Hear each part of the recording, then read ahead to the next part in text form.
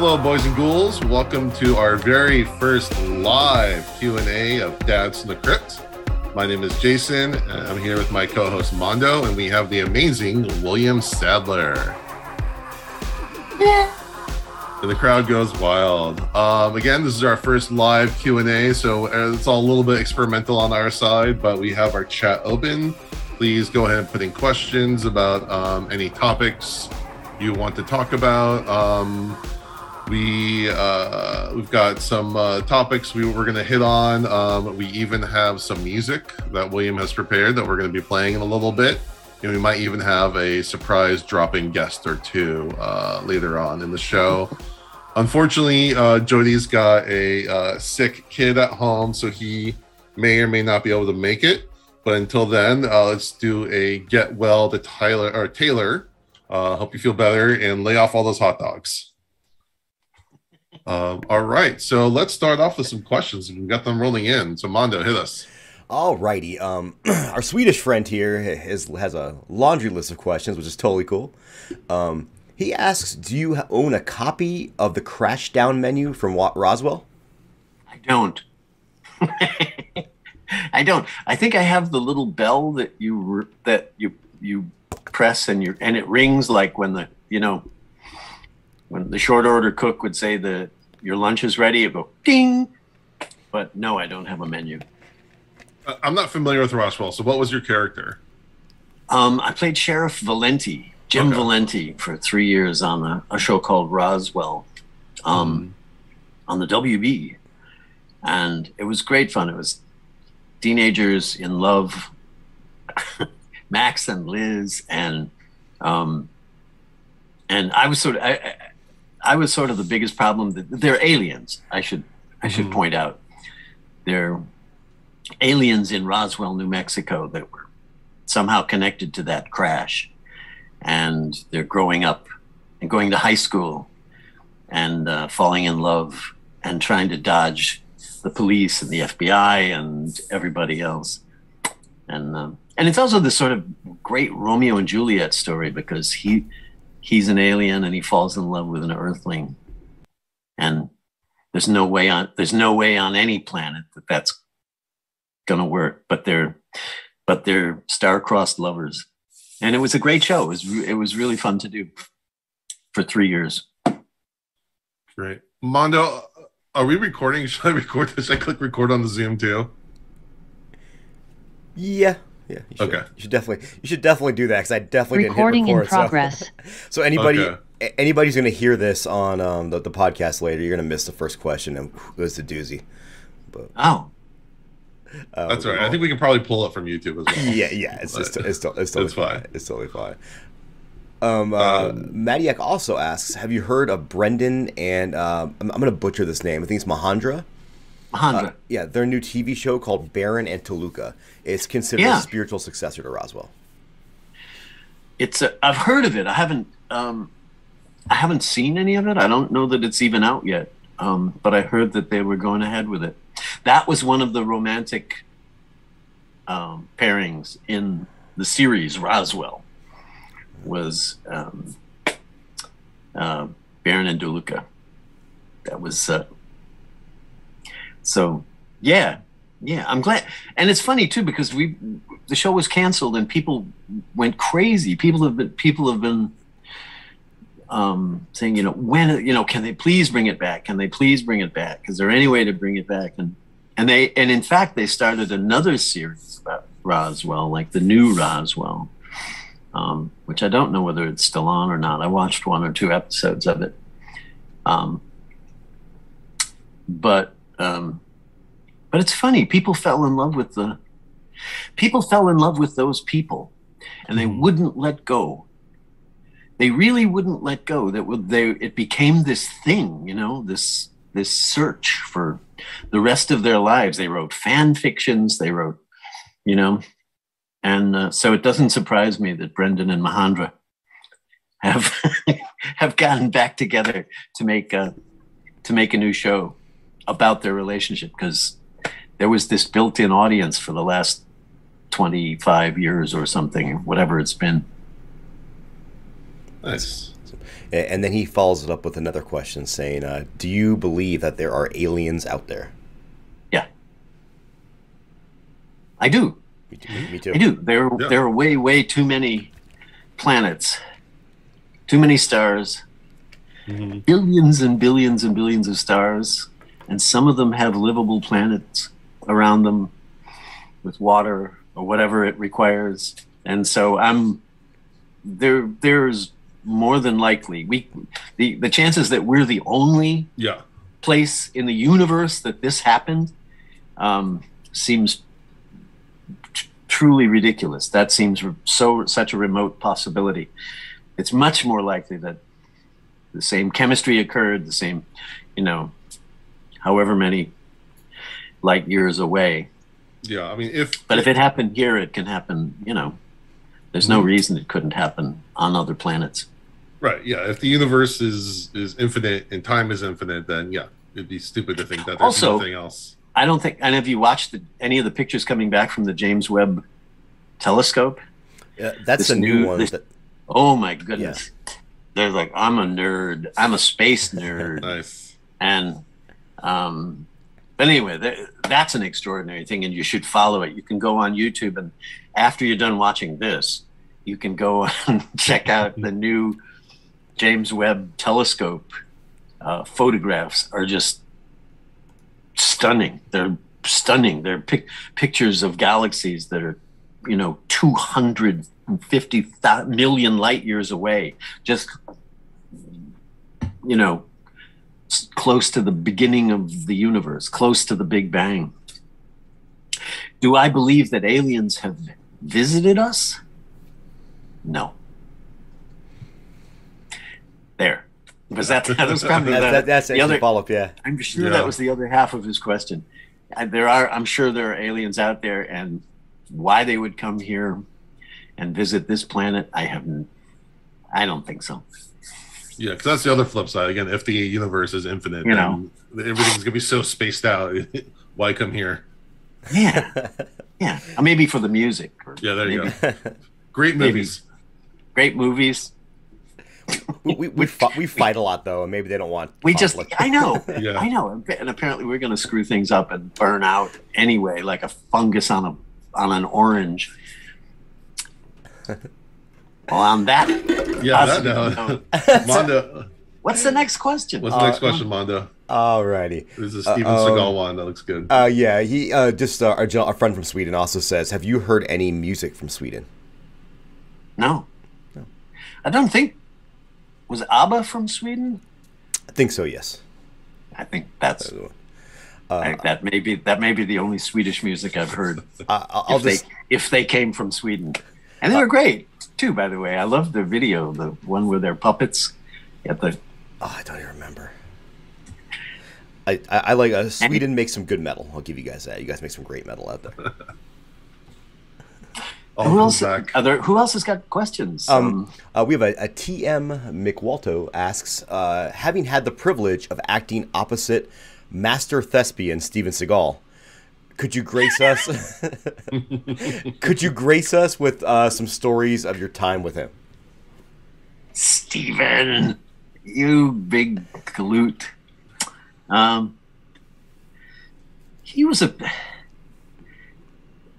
I guess I caught Steven. I did. I think the second movie that he did. The first one was Above the Law or something.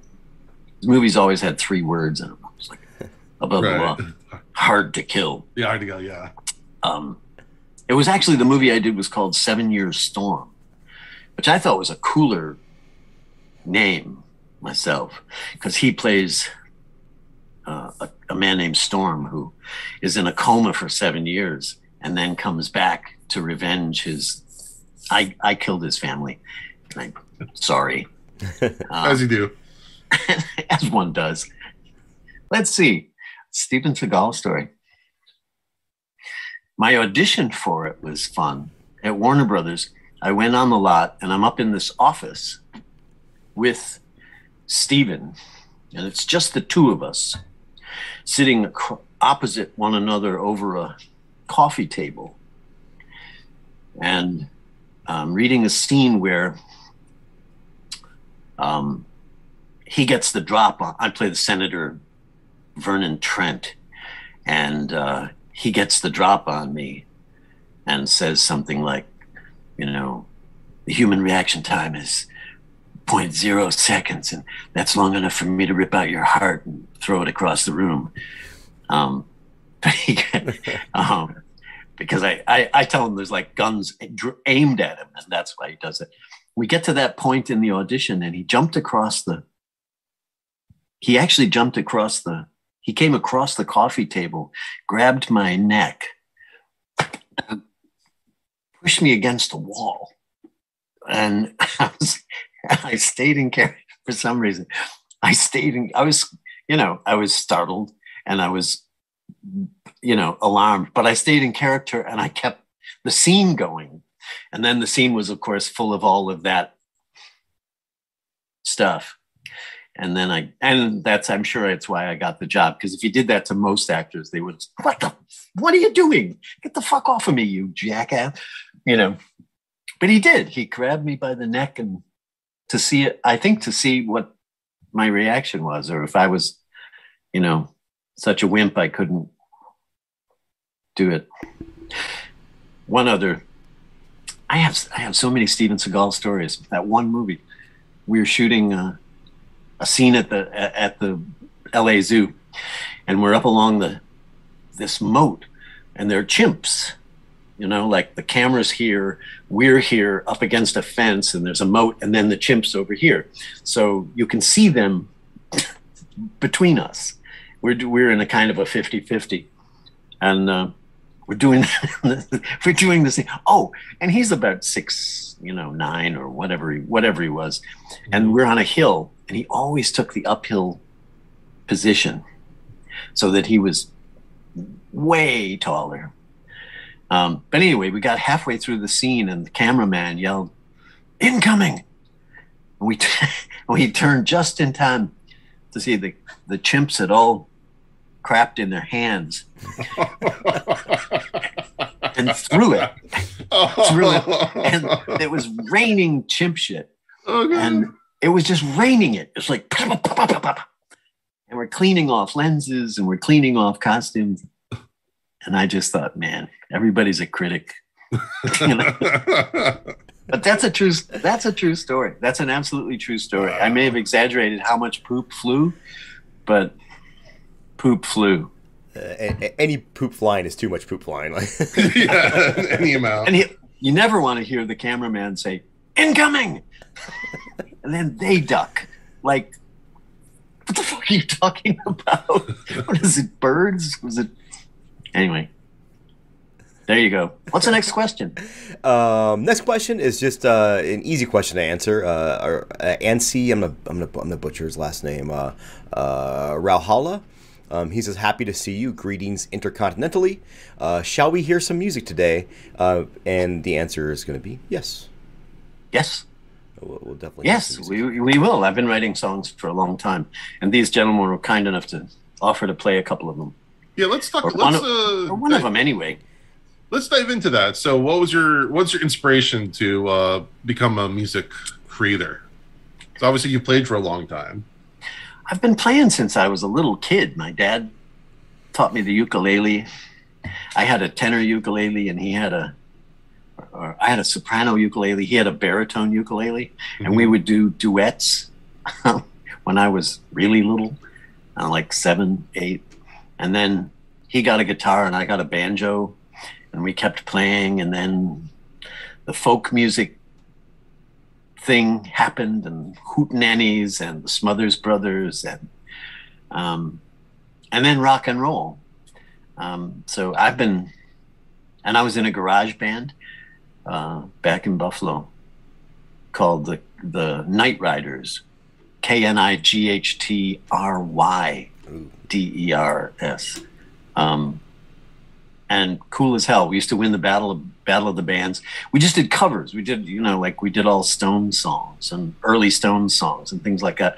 Anything with 3 chords in it, we clobbered really loud. Just crank it up to 11 and do Louie Louie, 3 chords.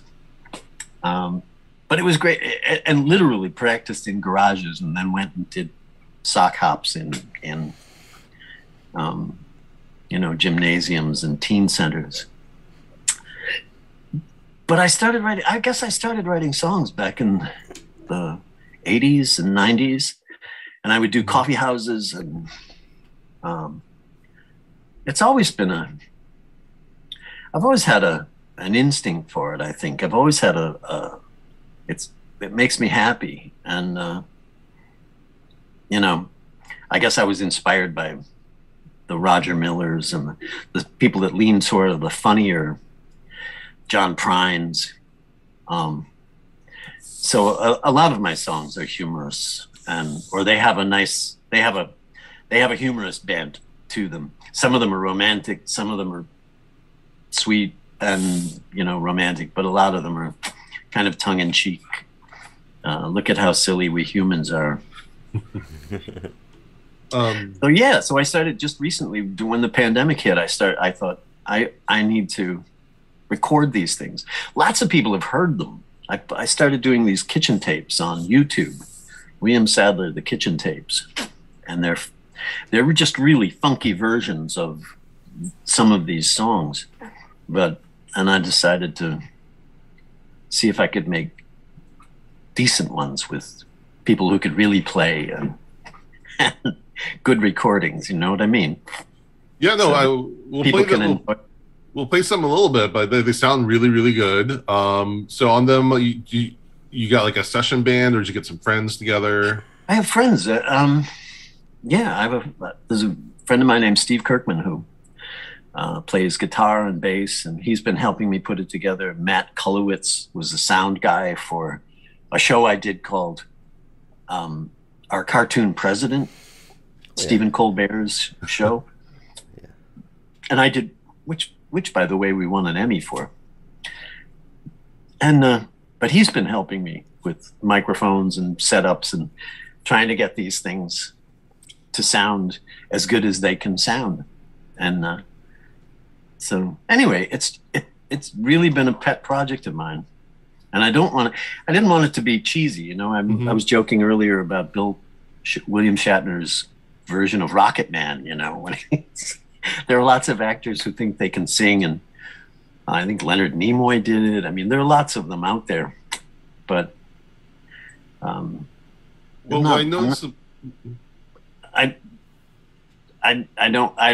want them to come out sounding as cheesy as all that. No, I noticed is a lot of them. It's my own cheese. If it's going to be anybody's cheese, it's my cheese. Well, a lot of them do it. Like when Shatner does his, it sounds like Captain Kirk singing his version of the Rocket Man. But when we listen to yours, it sounds like you, William, saw the person, not as a character. Yeah, yeah.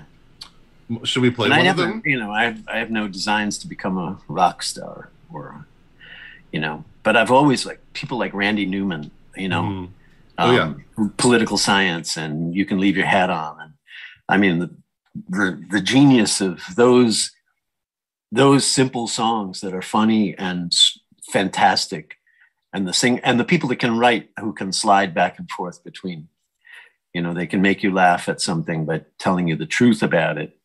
I've just always admired that. So that's what I took a shot at it. All right. Should we play one of them, Mondo? Yeah, go ahead. We got that teed up? All right. So, Mondo, which one are we going to do?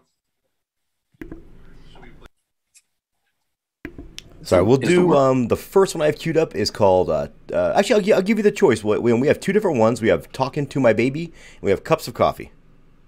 29 cups of coffee. 29 cups of coffee. Okay, so this will be the world galactic premiere of 29 Cups of Coffee. Sure, that's a great one to start with. That's sort of a retro 1950s. Elvis Presley had 29 cups of coffee.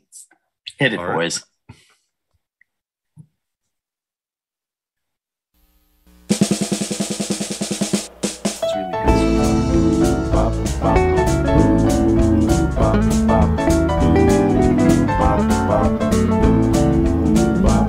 I've had 29 cups of coffee at the Parkview Diner. I've been waiting all day, waiting all night, and the girl ain't got here yet. She ain't got here yet. She ain't got here yet. I wish she'd heard. I'm starting to worry. The girl ain't got here yet. She told me that she'd meet me tomorrow at the party last night where we met. And she was looking so good, I thought maybe we could, but the girl ain't got here yet. She ain't got here yet. Ooh, she ain't got here yet. Something is wrong, this is taking too long, and the girl ain't got here yet. She told me when she gave me her number that she was looking for a cat like me. Well, now I'm beginning to wonder, well, just where in the world could she be? Called her at 6:45. I called her at 9:45. I called her once more at 3:45. I keep calling her again and again and again, not yet. She ain't got here yet. I keep calling the phone, ain't nobody home, and the girl ain't got here yet. I wanna know. Yeah. That's what I said.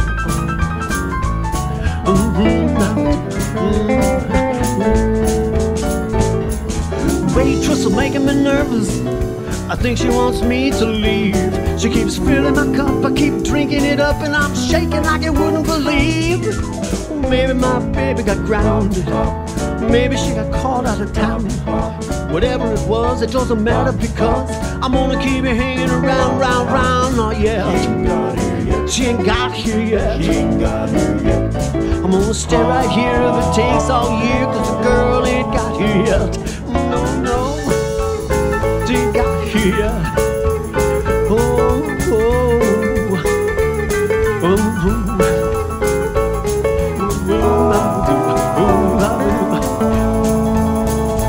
Switch to decaf, baby. Ooh.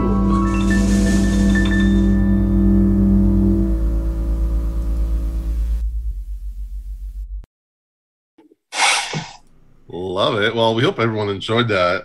We definitely got some comments in the chat that they were enjoying it as well. So what was the inspiration behind this song?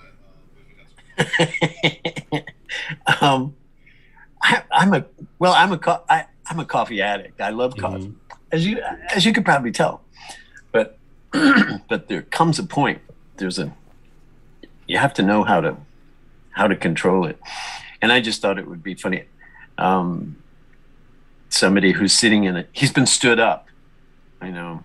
He's by this girl that he met the night before, and he's waiting in the diner, and they keep filling his cup, and he's just going crazy, waiting for this girl. And it just seemed like a funny notion. And I also like that sort of retro,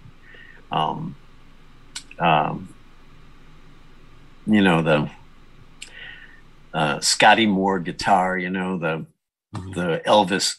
I love the guys that sing, the guys that stand behind Elvis and sing, don't be cruel to a heart that's true.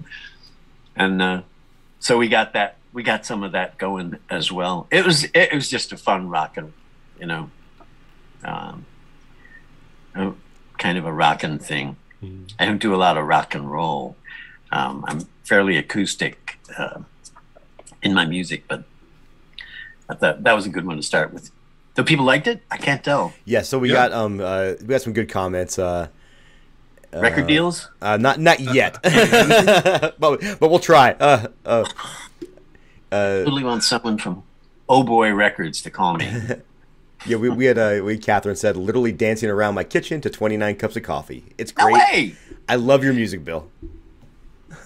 Sweet. And Sweet. Then our Swedish friend says, Bill and Ted would be so proud. I know. It's not the song that would save the universe, but it's close. All right. I'm gonna interrupt us for a minute because we have a special guest popping in. Let me admit him. What? Who is it?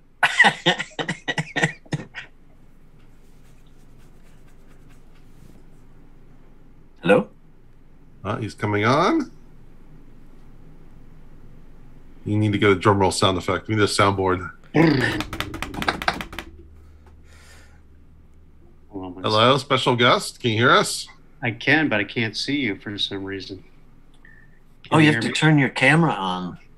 It's on. I can't. Oh, there we go. Let's get rid of that. Did you say this was live? We should remind people this is live. This is live. It's live. Anything could happen. Dude.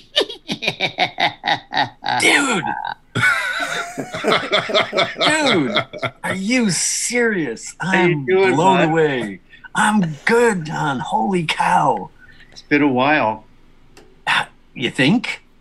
Just a little bit. Just a little while. You look exactly the same.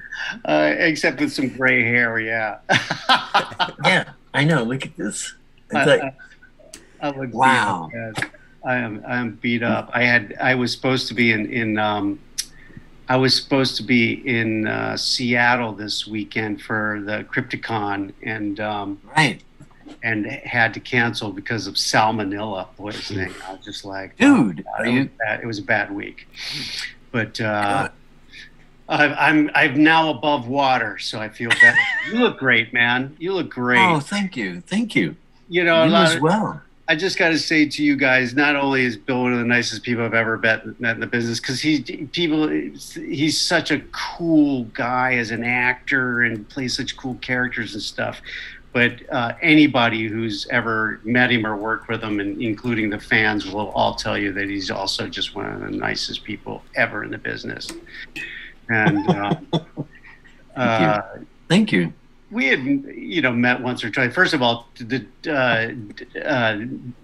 Man Who Was Death is still maybe my favorite episode of. I was going to say that was. I believe that was you and I were largely responsible for that. I mean, you had just created that. Crypt Keeper, had you not? Totally. It was just, I had gone down to Kevin Yeager's studio to audition for him, and he was working on the puppet, and right. So they gave him the job to also see if he could find an actor to do the voice. And there were all kinds of crazy actors down there trying to audition for it, looking at the stupid puns and going, "Oh my God, this is terrible," but they didn't get it, Right. I started doing that voice for Kevin, and Kevin was like, "That's it." That's it. And we were cracking up, and he had me doing it for Joel Silver and Dick Donner, and in that, I don't know if you remember, they had that little trailer. And Walter Hill, I bet. Walter Hill. That episode's just so cool with Ry Cooder doing the music to it and the way you talk to the camera. Just so felt right for that show. Three of those original episodes were great. That one. I've told this story before, but Karen Ray did the casting for that. And they had me in to read for the cop at the end, who comes in and says, "Mr. Talbot, you have the right to remain silent. Anything you say and then they fade out, right?" And I read for it. I did that. And then she said, "Thank you." And I said, "What's up with the role of Talbot, right? The executioner?" And she said, "Oh, they want a name. They're looking for a name. There's like John Malkovich or, someone like that." And I thought, okay, well, thanks. And I left. I left the office, and I'm walking across the parking lot outside of Joel Silver's office. She stuck her head out the window of the office and said, "Bill, come back here." She handed me the sides for one of the speeches that he does into the camera. She said, "Come back on Monday. I'll put you on tape. But you should slick your hair back and, black out your teeth or something, because you're too cute for this." I was like dumb and cute. But I had done monologues. In New York on stage, I did a 45-minute monologue and won an Obie for it. So doing monologues was like in my wheelhouse. So I came back in and with my hair slicked back, and I lit a cigarette, and I started talking to the lens about, killed her big as hell. I like electricity. It's clean, that whole thing. And I guess they showed it to Walter, and they showed it to, Joel Silver, and it happened, and we shot that thing. One of the writers on the show was Frank Darabont. Yeah. Who then asked me to be in The Shawshank Redemption and The Green Mile. That's and amazing. The Mist. Yeah. I had no idea that role of Joel Silver, after that episode, Joel Silver asked me if I would play the villain in Die Hard 2. Wow. So that one moment where she said, I said, what's up with the role of Talbot? And she said, okay, we'll give him a shot. And I've always thought I could have walked out and just. That's amazing. Gone home. I didn't know that. Yeah. Bill, it's just like that one little moment just opened up a million things for me. That's as I think it must have, you went on to do this for. It opened the door every episode for my voiceover work. People had asked me to do voiceover work, and I had been doing a bunch of sitcoms and stuff and stand-up comedy and that kind of thing. Yeah. So I was busy. And, my agents called me. I was doing another series for HBO called First and 10. And I played the Bulgarian field goal kicker, Zagreb Shkenuski. And they go, oh, we're doing this Tales from the Crypt thing. And I was like, oh, I love that comic book as a kid. I had these comic books, it was like a big deal for me. And, and I was like, yeah, I'd love to audition for that. And it literally launched my voiceover career, which has kept me working through, into my 60s. I know. You really feel fortunate as hell, You have no idea. But, Bill and I had met briefly. My ex-wife was working on, was it Roswell? You guys were doing together, Julie Benz? Yeah, I think that's what it was. Yeah. Oh, yeah. Yeah. That was somewhat later, I think. Yeah, maybe. But yeah. It was later than that. But then you and I ran into each other at Todd Masters, one of his Halloween parties. Of course, those great Halloween parties. Where you were dressed up get the invitation. The invitation is a box with an ear in it. This human ear. That's how you got invited. Todd did all the practical effects for the Tales, which was extraordinary. Demon Knight, he did all the stuff for all the practical effects for Demon Knight, which is still not only my favorite Tales from the Crypt thing, but one of my top horror movies. Right. Just hold up so well. Ernest and I do and even Todd will. We'll come in and do Q&As and stuff like that, and they'll do screenings of it, and it gets a huge reaction. Really? Huge. Yeah, you got to join us. I would love to join you. I did that for the longest time in my career. I would do things, and then they just drift off into the mist behind me. It was like you misplace people, and I guess Demon Knight did pretty well in the movie theaters. And they made Bordello of Blood, which you and I worked. I remember they brought me back to be the mummy. A mummy. Yeah. They did like the chopping thing. Or you and I were on the set together, chopping fingers off or whatever. And making up half of this crap. Totally. Gil Adler, who I keep in touch with, from the, who directed Bordello of Blood, but also was, the showrunner for the series. He wasn't when you did The Man Who Was Deaf, but they brought him in because they were only going to do those 3 episodes and call it a day. And Gil had been show running Freddy's Nightmares, and Joel was like, we need to be able to do it on this kind of budget. We need to get this many pages during the day, and blah blah blah. And Gil was like, so what do we do with the other half of the day? He goes, okay, you're hired. And the show stayed Wow. on for 7 seasons because of we keep in touch. He's up in Vancouver Yeah. with his wife, and we do some Zooms with he and his wife. We do a little cocktail hour every once in a while. Sweet. He's still working, and Sweet. Yeah. And you do the conventions as well, which I haven't done. it's like I used to do more of them, but I haven't since the pandemic, and it's Yeah. really slowed done me any. down a lot. Yeah, same here. I haven't done any during the pandemic, and this was the one this weekend was supposed to be my first back, and Yeah, and it just The irony. and you got The salmonella. irony of salmonella, the thing that keeps you away. I mean, I was able. I was That's making crazy. jokes about it at first, saying I had cryptosporosis. I was like cryptosporosis, which is similar, but Dude. I hadn't got the labs back, so I didn't really know what it was. But I was like, I've been able to avoid getting COVID all this time and wind up with salmonella off. Just extraordinary, though, that that we've been associated with one another, and for years and years and years, we've been, bouncing off of each other. And People will be like, well, did you ever think that Tales from the Crypt would be so big? Blah, blah, blah, blah. I was like, Uh-uh. of course not. It was HBO. HBO wasn't even in there. they didn't know. Yeah, like you said, they did the first 3 episodes, and they were gonna. They thought they would release them as a, maybe it would get a theatrical release, and that's it. And I don't think. And then the one that I did was up for an ACE award. It didn't win it, but Walter Hill was phenomenal to work with. I had Great. done almost. I was really, really green at film. I'd done a lot of theater, and he was so helpful.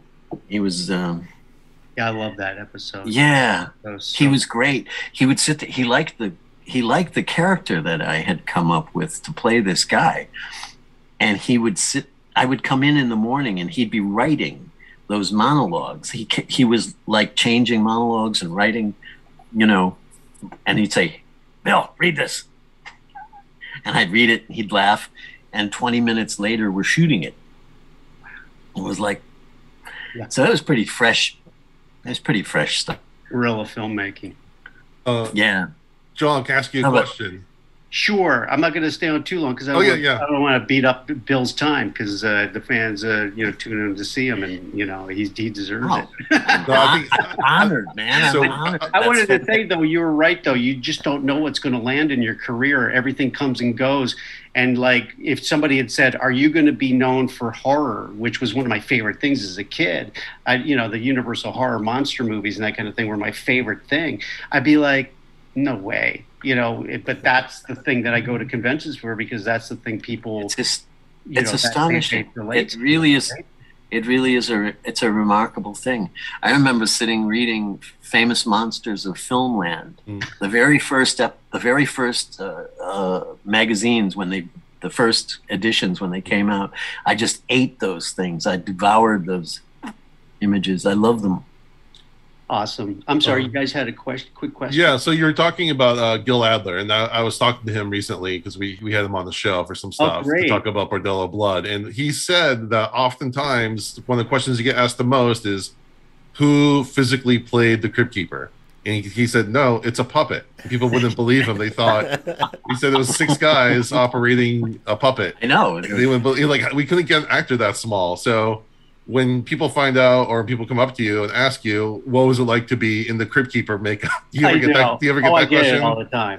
Oh, I'm sure. I'm sure. It was like it was my salad days, I was like, But no, literally, those guys were amazing because they would come film me because I would pretend to be the Crypt Keeper in the studio when we were recording my voice, and then they could rehearse to it, kind of like.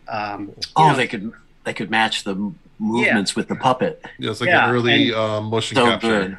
Sadly, Van Snowden, who was the lead puppeteer and worked the head and one of the hands, is he's no longer with us. He had cancer a few years back and died. It was amazing. All the puppeteers were amazing, but they got so good at it that we could do interviews where they're interviewing the Crypt Keeper. They're just and I'm asking them the questions and off they're the cuff watching questions.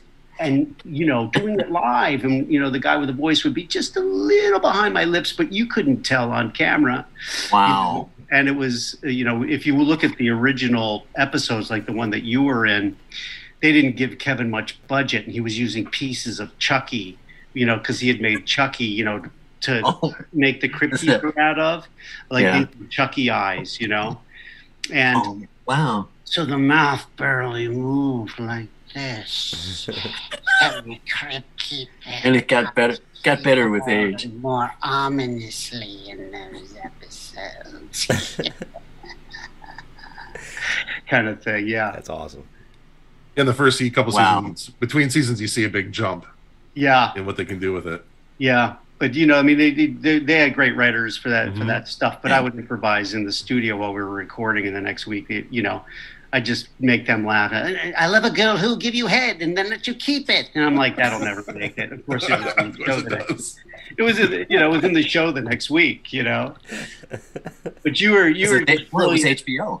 yes. And Bill, you were just brilliant. Well, you're brilliant in everything you do, but you were just brilliant in the characters that were especially given to you through the Tales from the Crypt franchise. And that's just amazing to hear that story that long. How close we came to Things, man. I almost incredible. I almost got to my car before she stuck her head out the window and said, "Hey, why not? Why not? Yeah, I mean, the life lesson there is it never hurts to ask. If it sucks, I won't even show it to them, Yeah. I'm sure that's what she was thinking.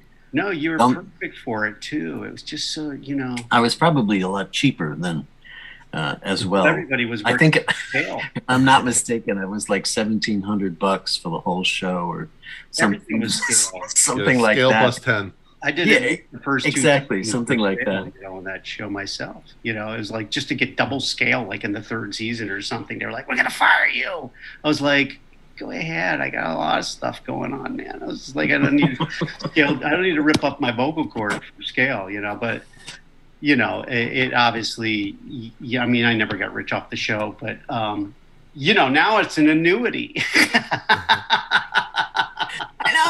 I know, it's great. It's great. I love that, like, generations that weren't even born when we made this stuff are finding it and enjoying it. Are getting a kick out of it all over again. That makes me really happy. They always ask me about you. I mean, it's just it's funny because they didn't believe me when I kept telling them kids are watching this show. They're like, "No way, there's no kids watching this show." I was like, "Yeah, and we should do a kids version of it." And they were like, "Nah, it's too scary for them. We're gonna do a cartoon, and then we're gonna do a game show, and then we're gonna do a record album. We're gonna do the Christmas album." I was like, "No, do a live show." Well, they never really needed to because kids were watching it. So the people that come up to you Right. at the conventions and stuff, or wherever they write to you. Yeah, no, I snuck in and watched. It was part of their pop culture. It was like their gateway drug to horror. Yes. Exactly. I hear all the time. I snuck in and watched it when my parents were out. Or Yeah. What's great to see you, John. It's great to see you too. Wow. I'm going to cut out and let you guys finish. But Bill, it's always great to see you, and I hope we run into each other soon. And I'm going to mention we'll get on with Gil one time, but I'm going to mention also Ernest and Todd the next time they call me to do one of these demon nights. I'd love it. That would be so cool. I'd love to have you there. Cool. Thank you, John, so much Thank for you, coming John. on. Hey, it's my pleasure. Thanks for Appreciate inviting me. Dads from the Crypt. I love it. Never gets old. Thank you, sir. All right. Thank you. There, take care. Bye. Oh, what a great man. Dude, what a great surprise guest. Yeah. No, he actually, I saw had he no liked one of our posts this morning, and I messaged him real quick and said, "Hey, do you want to come on?" So it all happened like in the last hour or two. That's crazy. It all just kind of came together. That's crazy. All right, so we got a lot of questions building up, so let's hit some. I'm gonna jump around a little bit, and this one is kind of good because it's really please do. Rapid fire. Here we go. It's current. Can you tell us anything about the upcoming adaptation of Salem's Lot? I know you can't say too much, but what can you tell us? I can't say too much, but it should be great, and it comes out this summer, I think. Did you? And I have to go watch- in and do ADR for it. Oh, you do? Additional dialogue recording. Did you ADR. watch the miniseries or read the book? I read the book. Mm-hmm. I read the book. That's actually a big part of my career has been in Stephen yeah. King Oh, yeah, that's true. projects. I mean, Shawshank and The Green Mile and The Mist, and now this. So thank you, Stephen. I hope I've done you proud. I just like I'm really jazzed about to see it. I have not seen it, but from what I saw of the setups and the way that it was being handled, I think it's going to be extraordinary. I think it's going to be a really fun take on that story, which is one of the scariest things. I mean, I'm not a big horror movie guy because I get scared, you know, and then I don't want to go down in the basement and change the light bulb, or you know, like my imagination carries me away, and I'll stay scared for like a week after I see something like that. But I think this one is. I think this one should be fantastic, just fantastic. And I'm sorry I can't divulge. I can't divulge, or they'll hunt me down like a dog in the street. We don't want that. No. That was from Sandra, who also, going back to music, said that she does miss your songs on YouTube and misses your kitchen music. Oh, Sandra, I can do more. I'm gonna do more, but it'll be better because there'll be better recordings, and I won't have a beard unless you like the beard. And I'll grow it back. I mean, we're pro beard here, but yeah. Hides my double chin. Alrighty. Yeah, men are lucky that way. I think when Yeah. there's all sorts of jazz that a beard can take care of. Exactly. Look, I'm distinguished. I'm not old and flabby. Alrighty, we got one from Catherine. It says, "Great to see you on here. I had the pleasure of meeting Ed Solomon and Alex Winter last month. I just wondered, Dude. what's your favorite memory from filming Bogus Journey?" Oh my goodness.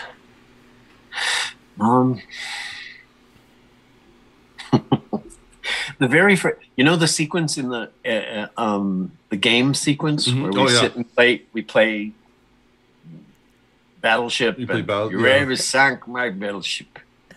That sequence was the very first day on the set. The Wow. first scene, the first day of filming for me. I think they had been filming a little bit before. And of course they had done a movie together before. So they were old friends already. But I was a sort of big question mark, and there was a lot of people were nervous. Again, it was Karen Ray, the casting woman, who cast me as the Reaper. She had me in. I did the Czechoslovakian accent, who was funny, but she called me up like 3 weeks after that audition and said, "Bill, they think you're too young.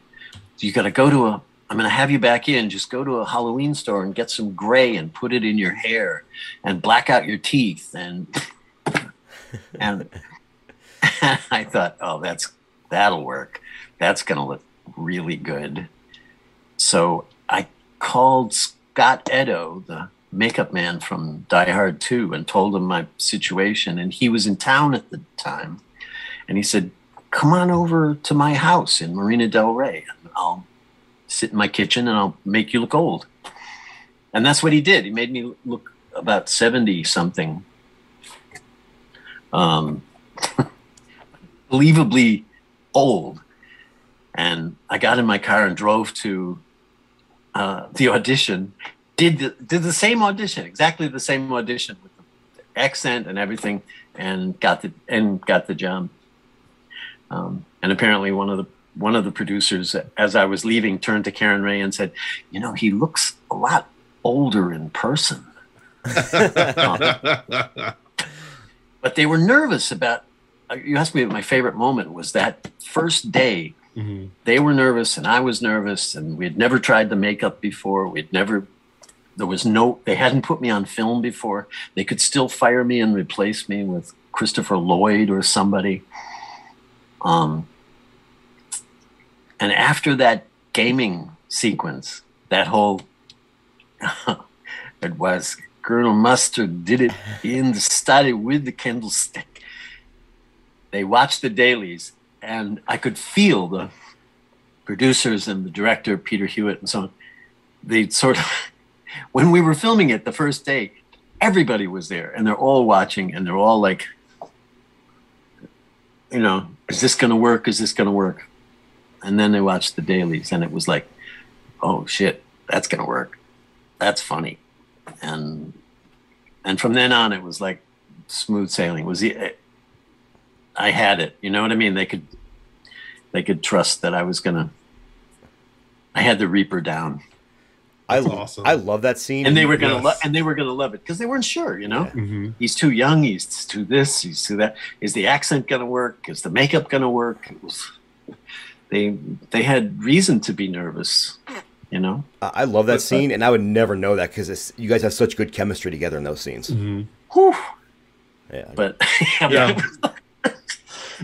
but it was one of those moments in your career when you're like, you're also going, Yeah. ruh-roh. That's really funny is just last week I was talking to my son. He's almost 8, and I was just talking about school. I'm like, so what'd you do at school today? He's like, oh, we played Battleship. I'm like, we don't have a copy at home, so I ran to Target and bought one. So I wanted to play with him. And in my head, I just kept thinking in your voice, you sunk my Battleship every time. Jason, did you smash them? No. Okay. A hit. You're every sank my business. I have here's a Bill and Ted question from me actually. Yeah. How was it working with George Carlin? Do you have any good George Carlin stories? Yeah, I forgot about that. I love George. George was wonderful on the set. He wasn't. It's funny. I felt really fortunate to see him in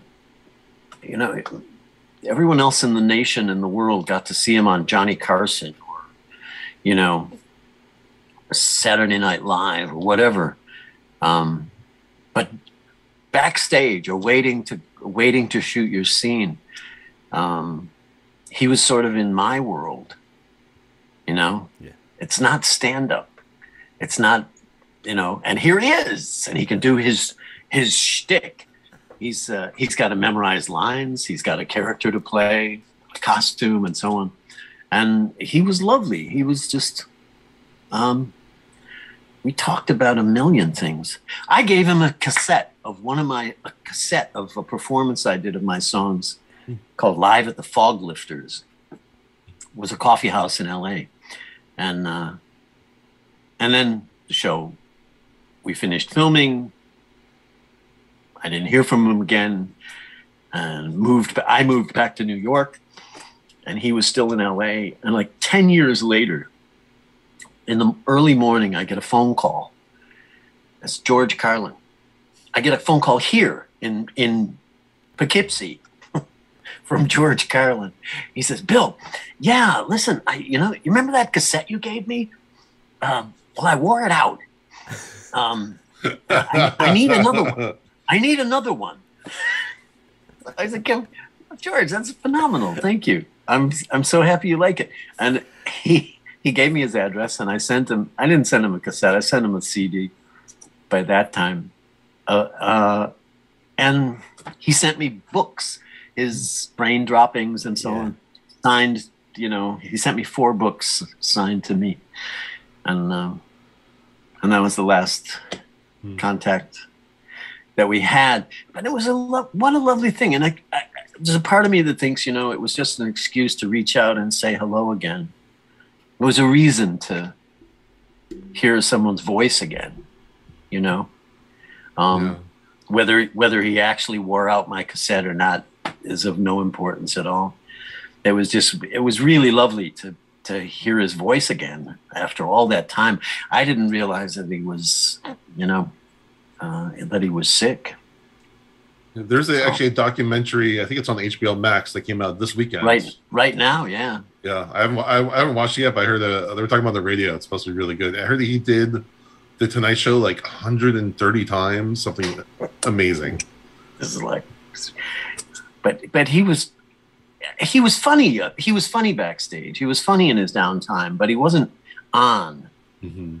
You know, he was. You know, he'd ask questions, and he was curious. He wanted to know all about everything, which I remember. He was a sweet man, nice man. Awesome. That's a great story. I love it. I love that story. And then one last Bill and Ted question. What was the hardest thing about getting back into character to be in Face the Music? She said, aside from having to wear the robes in the heat.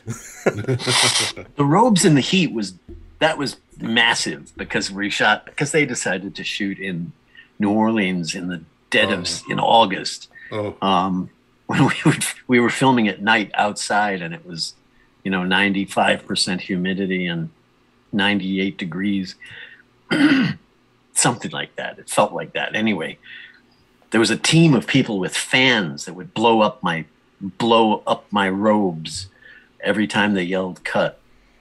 But anyway, the hardest part was not, that wasn't the hardest part. That was everybody had to deal with the heat.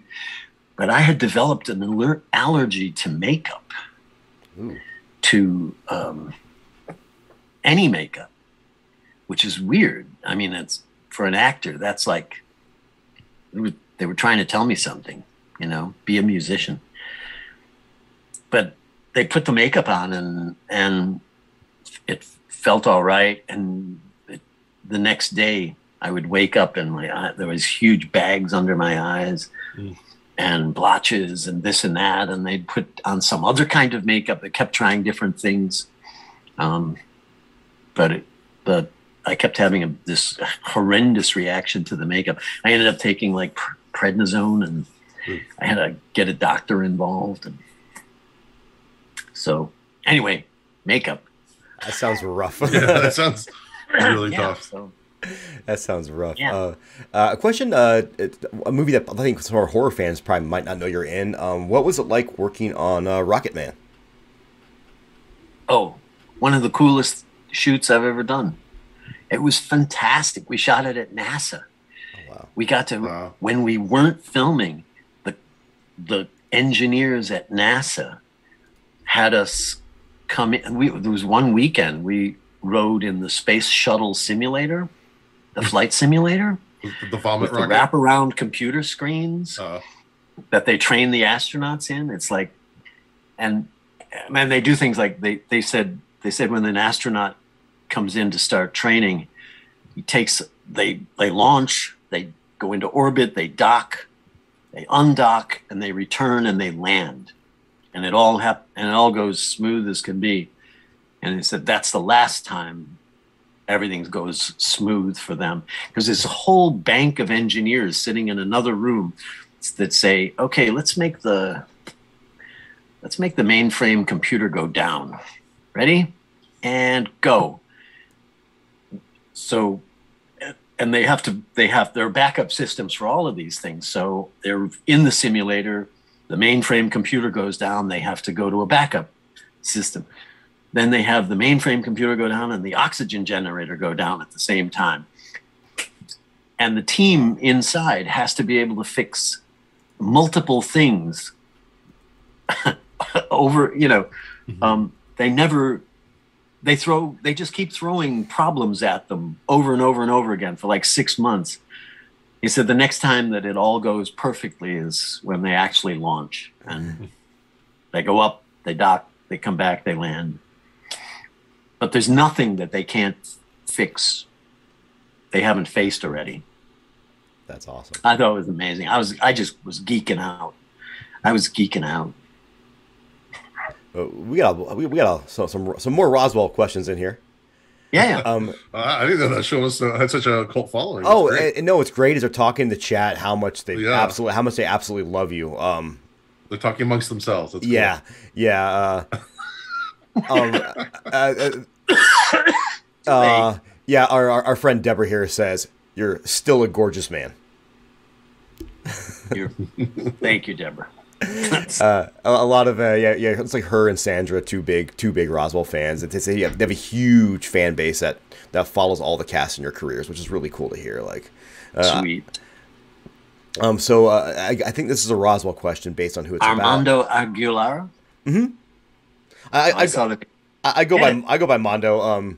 Yeah, my dad is from Mexico. I just didn't get the it's you. attributes. I thought that was the questioner. Oh, no, that's me. That's me. Okay. That's me. Sandra also asked about a prank that Brendan Fair pulled. Involving urine. She didn't go that deep, but she goes, "It was a great prank that Brendan Fair." Great prank. Yeah. No, I'm. I don't know how much detail we need to go into. Okay. The customers really enjoyed it. I think it happened on a dare, in the episode where I was directing. Oh. And that's as much as I'm going to say about it. Fair enough. Somebody dared him, and there you go. There you go. Next. Alrighty. You brought this up before we started recording, but Catherine also would like to know any good behind-the-scenes stuff about Freaked from your time working on that movie. Ooh. You can show off your shirt. Oh. Yeah. There you go. I don't really have any behind-the-scenes stuff on that. We shot it. I mean, I was involved in it for like a day or two or three. My wife and daughter are in it. Ooh.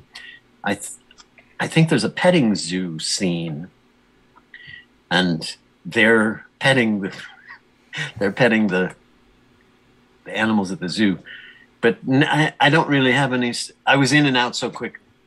Alex did that one the budget was. Oh, was it tiny? And they had to shoot very fast. And I remember I did love the scene though, where the pull the lever and all the executives' arms go up at the same time. And Juan Valdez,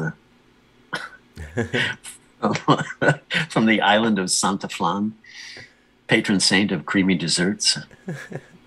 Nice. Mondo, I got a couple questions from Reddit. I'll jump in for. Cool. This is from user Skeleton Warrior. He sent a couple. So besides Man of Death, have you watched many Tales from the Crypt episodes? And if so, which is your favorite? Besides the ones that you were in, yeah. Do you have any favorite episodes? I like the one that Joey Pants was in, the cat. Something about the 9 lives. Joey Pantaleone. Dig that cat. Dig that cat. Yeah. Yeah. I love that one. Yeah. And there was one that, is it the third one in that set? I think that in that, I didn't really, I don't think I subscribed to HBO. I couldn't afford HBO when the show was on. Mm-hmm. So even though I was in it, so I probably didn't watch any episodes besides the ones that those first 3. They had a screening of the first 3 at a theater, and we all so I got to watch it. What's it? Larry Green did the Santa Claus one. The All Through the House with Larry Drake. Larry Drake, excuse me. The late amazing Larry Drake. Oh, so good. But those, those are the 3 that I'm familiar with. The rest are. Yeah, I guess it's not like now where they could probably just give everyone a code to log in. Then he also asked, do you have any good stories about working with the late great Dick Miller on Demon Knight? Dick was wonderful. Dick was hysterical. He's one of those guys. It's like,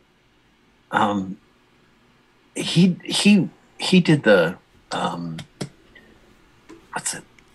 Who's the director who did? I'm blanking on the name. Who did like the lowest of the low budget? Roger Corman. Roger Corman, yeah. He did.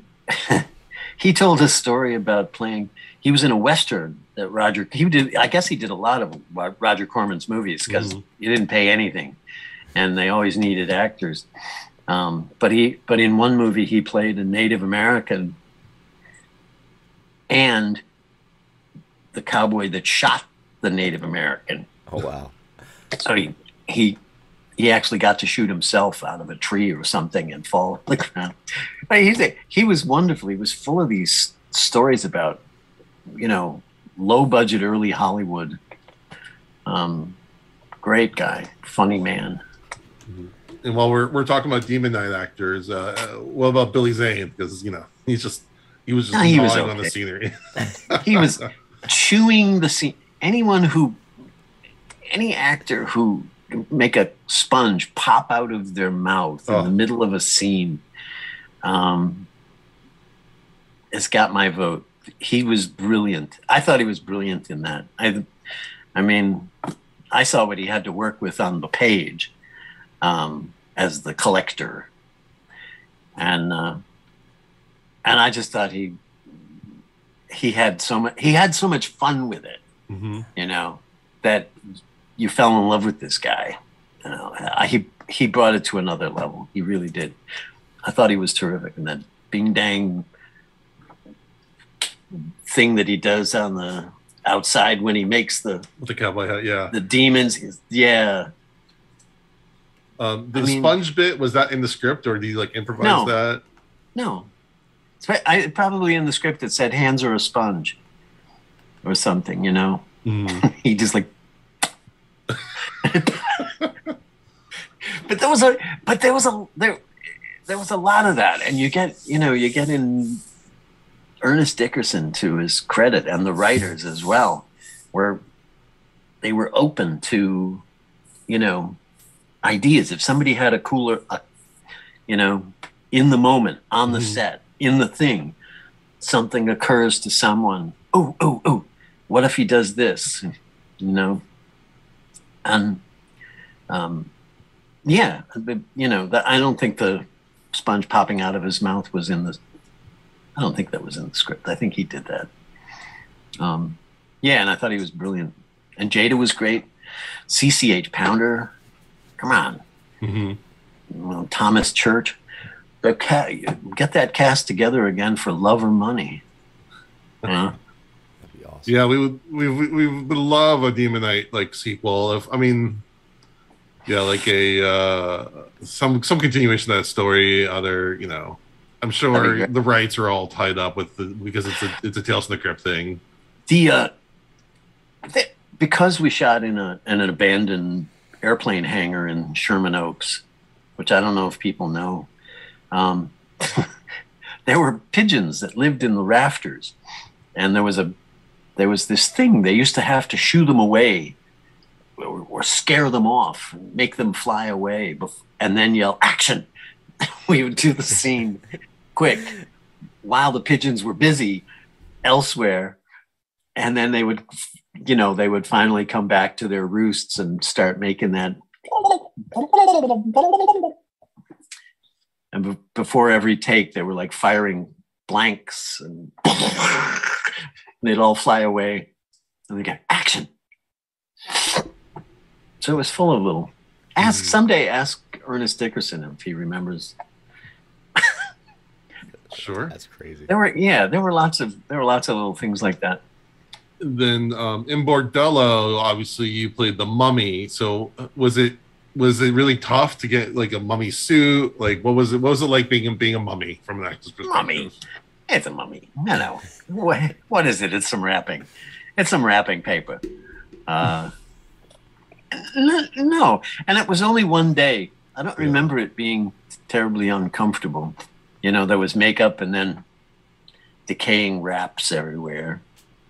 I do remember working with John. The two of us were on the set. I was kind of surprised too that they had asked me to do that, because I don't have any connection to the Mummy. No, Grim Reaper. I think you're such a part. You're obviously such a big part of the first movie that they wanted to get you in however they could, and the wraparound was a good way to shoehorn it. I guess it was. It was fun to do, but it was like I said, it was just it was just one day, 100 years ago. I don't remember a lot about it. No, some actors I believe like to develop their characters' backstory beyond what's on the paper. So for Breaker, did you like think about like what this guy's been through, like come up with any like beyond what's in the movie backstory from in your head? I did actually. Yeah, I tend to do that anyway.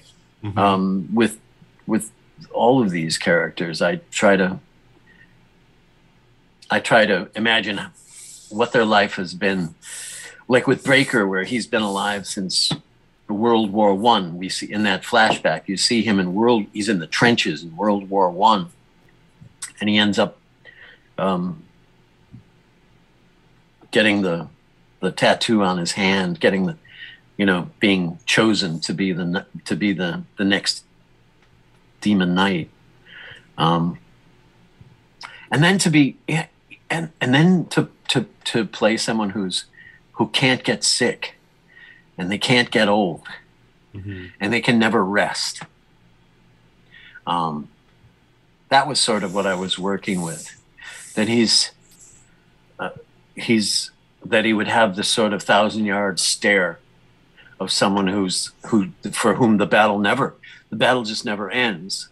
He can never hang up his guns and just put his feet up. And he's been chased by this guy for the last 100 years, and he just can't get old. He can't get sick and he can't get old, and he's watched everybody else in his life pass away while he's had this mission. So when the event comes, when the stars start to align on his hand, and it's time to, it's a great. I mean, it's a fun thing to play with as an actor. It's not realistic, but it's fun to imagine and bring, if you can, bring some of the. Bring some of that reality to it, so people come along for the ride. When people finally understand who he is and what's going on, they say, "Oh shit, that's why he looks like that. That's why he's so nervous and watching and running and so on." They catch up with you, as an audience.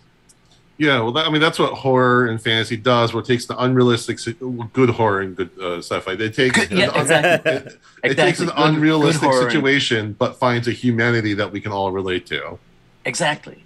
And if you can, as an actor, if you can find even a piece of something that grounds it, that the audience can believe in and hang on to, that I've found they'll follow you anywhere. You can go to Mars.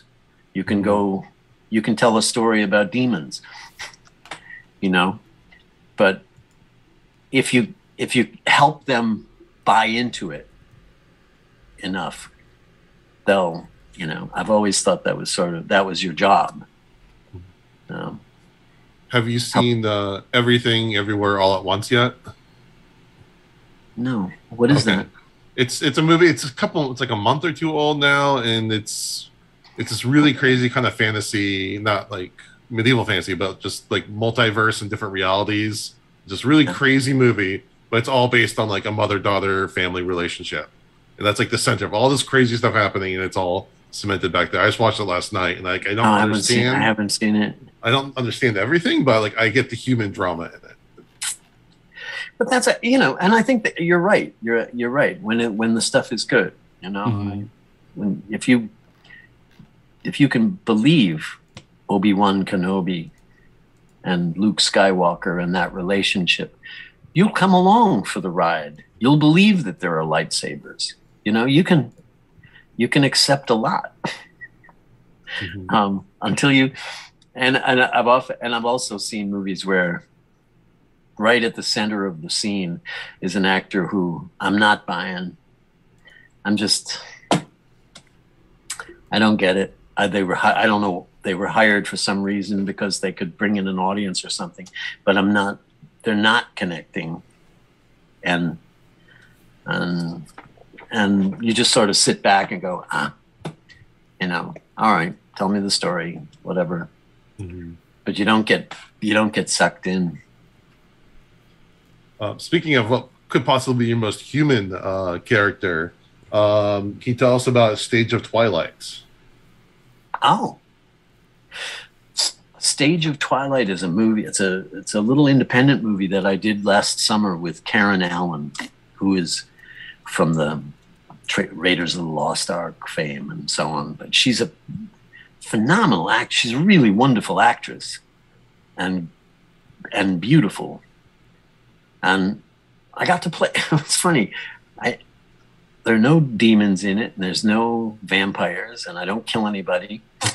There's no gunplay. It's just a relationship between these two people. And they've known each other for decades and decades, and things are happening in their lives now that they don't have any control over. And I've never been asked to play those notes on the piano before. Mm-hmm. I've never been asked to play a man with in a situation like that. And I came away from it feeling like I'd gone to Oz or something. And, it was remarkable. It was a really wonderful experience. The movie is out in festivals now, A Stage of Twilight. I guess it's looking for a distributor, but I came away from it thinking this is some of the best. I think this may be the best work I've ever done. Oh wow! Because I've never been asked to go to these places, and here was a movie that required that you go to those places, and so it's like they don't ask me to be funny in movies, and I love it when I get a chance. I got a chance to do The Reaper, and he's funny. It's like you pull a cork out of a bottle, and it's like it goes all over. But the guy in Die Hard 2 isn't funny. It's not what's required. So, and for this guy, for Stage of Twilight, he was he had to be a human, and I just came away from it feeling like this might be the best work I've ever done. So I hope people get a chance to see it. No, we're really excited. And Karen Allen was great. Mm-hmm. All right. Well, we're getting a little bit late, so we want to make sure we play the second song. Mondo, do you have that ready for us? Yep. Give me 2 seconds. This is Talking to My Baby.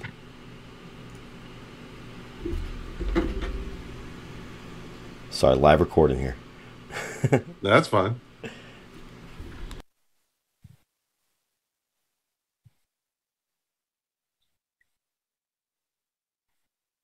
Just let us know when it starts. It started. I'm just waiting for just 1 second. I don't care if it rains all day. I wasn't going out anyway. All by myself, but I'm not alone. I'm talking to my baby on the telephone. I dial her number, she says hello. And I say, hey babe, what do you know? And I get happy right down to my bones, just talking to my baby on the telephone. Now if I was there, I'd bring her coffee in her favorite cup. And we'd stay in bed all day and talk about whatever came up. Now if I was a secret agent man on a dangerous mission to the Yucatan, I wouldn't care if my cover got blown. I'm talking to my baby on the telephone. 'Cause I believe.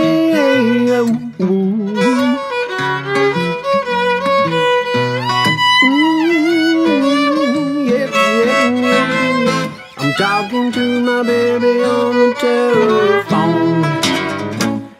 I hear her voice and my whole world starts to smile. You best kick your shoes off, girl. This phone call may last a while. Now, if I was in the witness protection plan, being chased by the mob just as hard as they can, I wouldn't care if it was Al Capone. I'm talking to my baby on the telephone. If I was the president, you know what I would do? If they said, sir, we got Putin for you on line number 2, I'd say, I don't care if you got the Pope in Rome. I'm talking to my baby on the telephone.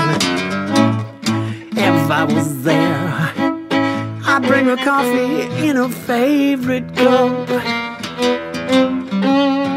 We'd stay in bed all day and talk about whatever came up. Now, I know what you're thinking. This guy's over the hill. As long as I can pay that old telephone bill, I'll hang on till the cows come home. Just talking to my baby, talking to my baby, talking to my baby on the telephone.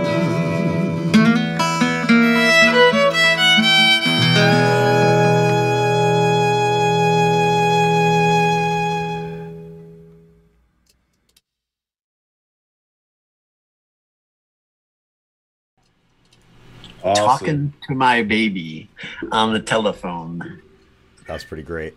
And Thank you. and we have comments already in the chat just saying how much you absolutely love that song. And Cool as hell. And Sandra said they'd love to see you sing with John Doe again. With oh, sweet! I would love that.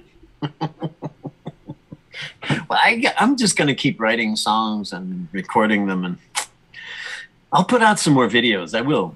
I promise. Scout's honor. Any aspirations to maybe do a tour once the record comes out, or once the album comes out? I suppose I suppose I might. I have to be careful. I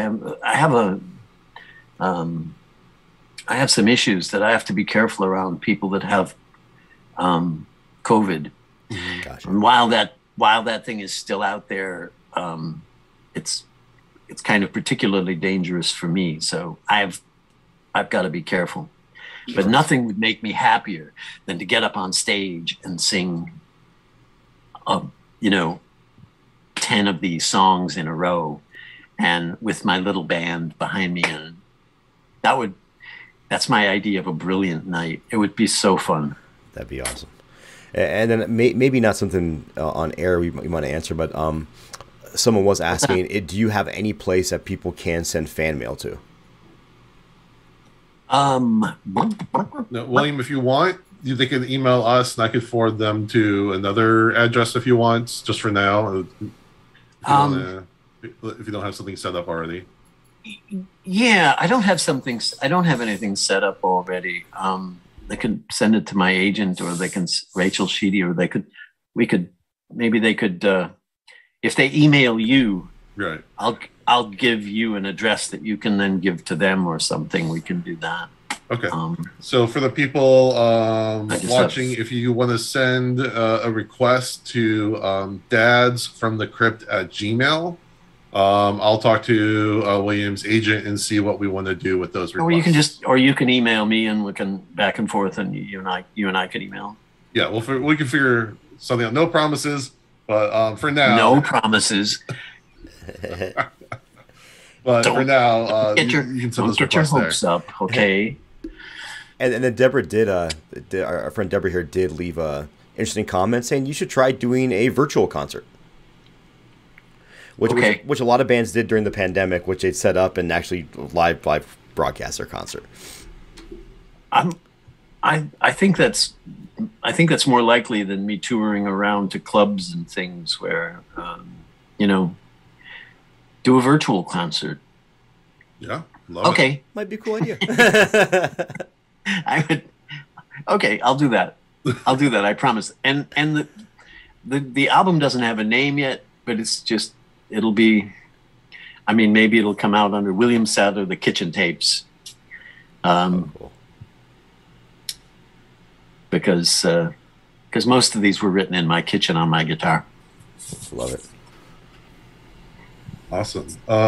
Let's see. Do we have any last questions before we wrap up from the audience? I know they're a few seconds behind us, so go ahead and shoot them in. Mono, do we have anything pending we want to hit on?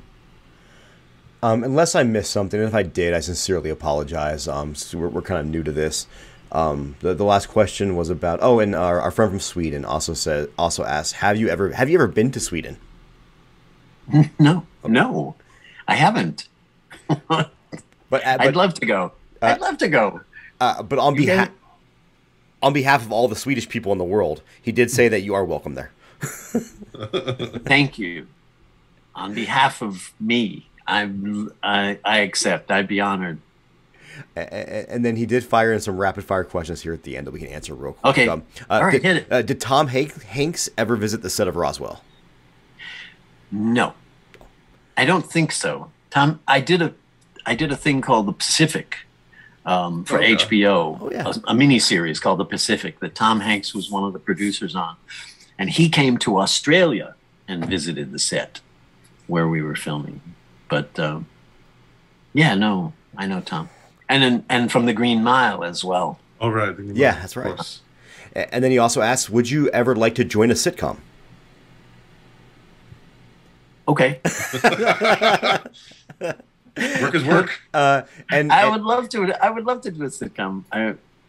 I did a sketch comedy show called Assaulted Nuts way back in the I think it was on Cinemax. Oh wow. You can watch it on YouTube when you're done watching this. But it was me and Wayne Knight and Emma Thompson. Oh wow. And yeah, it was half English cast and half American cast, and we made fun of each other. It was good. But yeah, I would do a sitcom. Of course I would. And that would be fun. He also asks, would you like to return to Star Trek ever? Yes. I have trouble turning. I would. I liked that character that I played, the Luther Sloan, director of Section 31.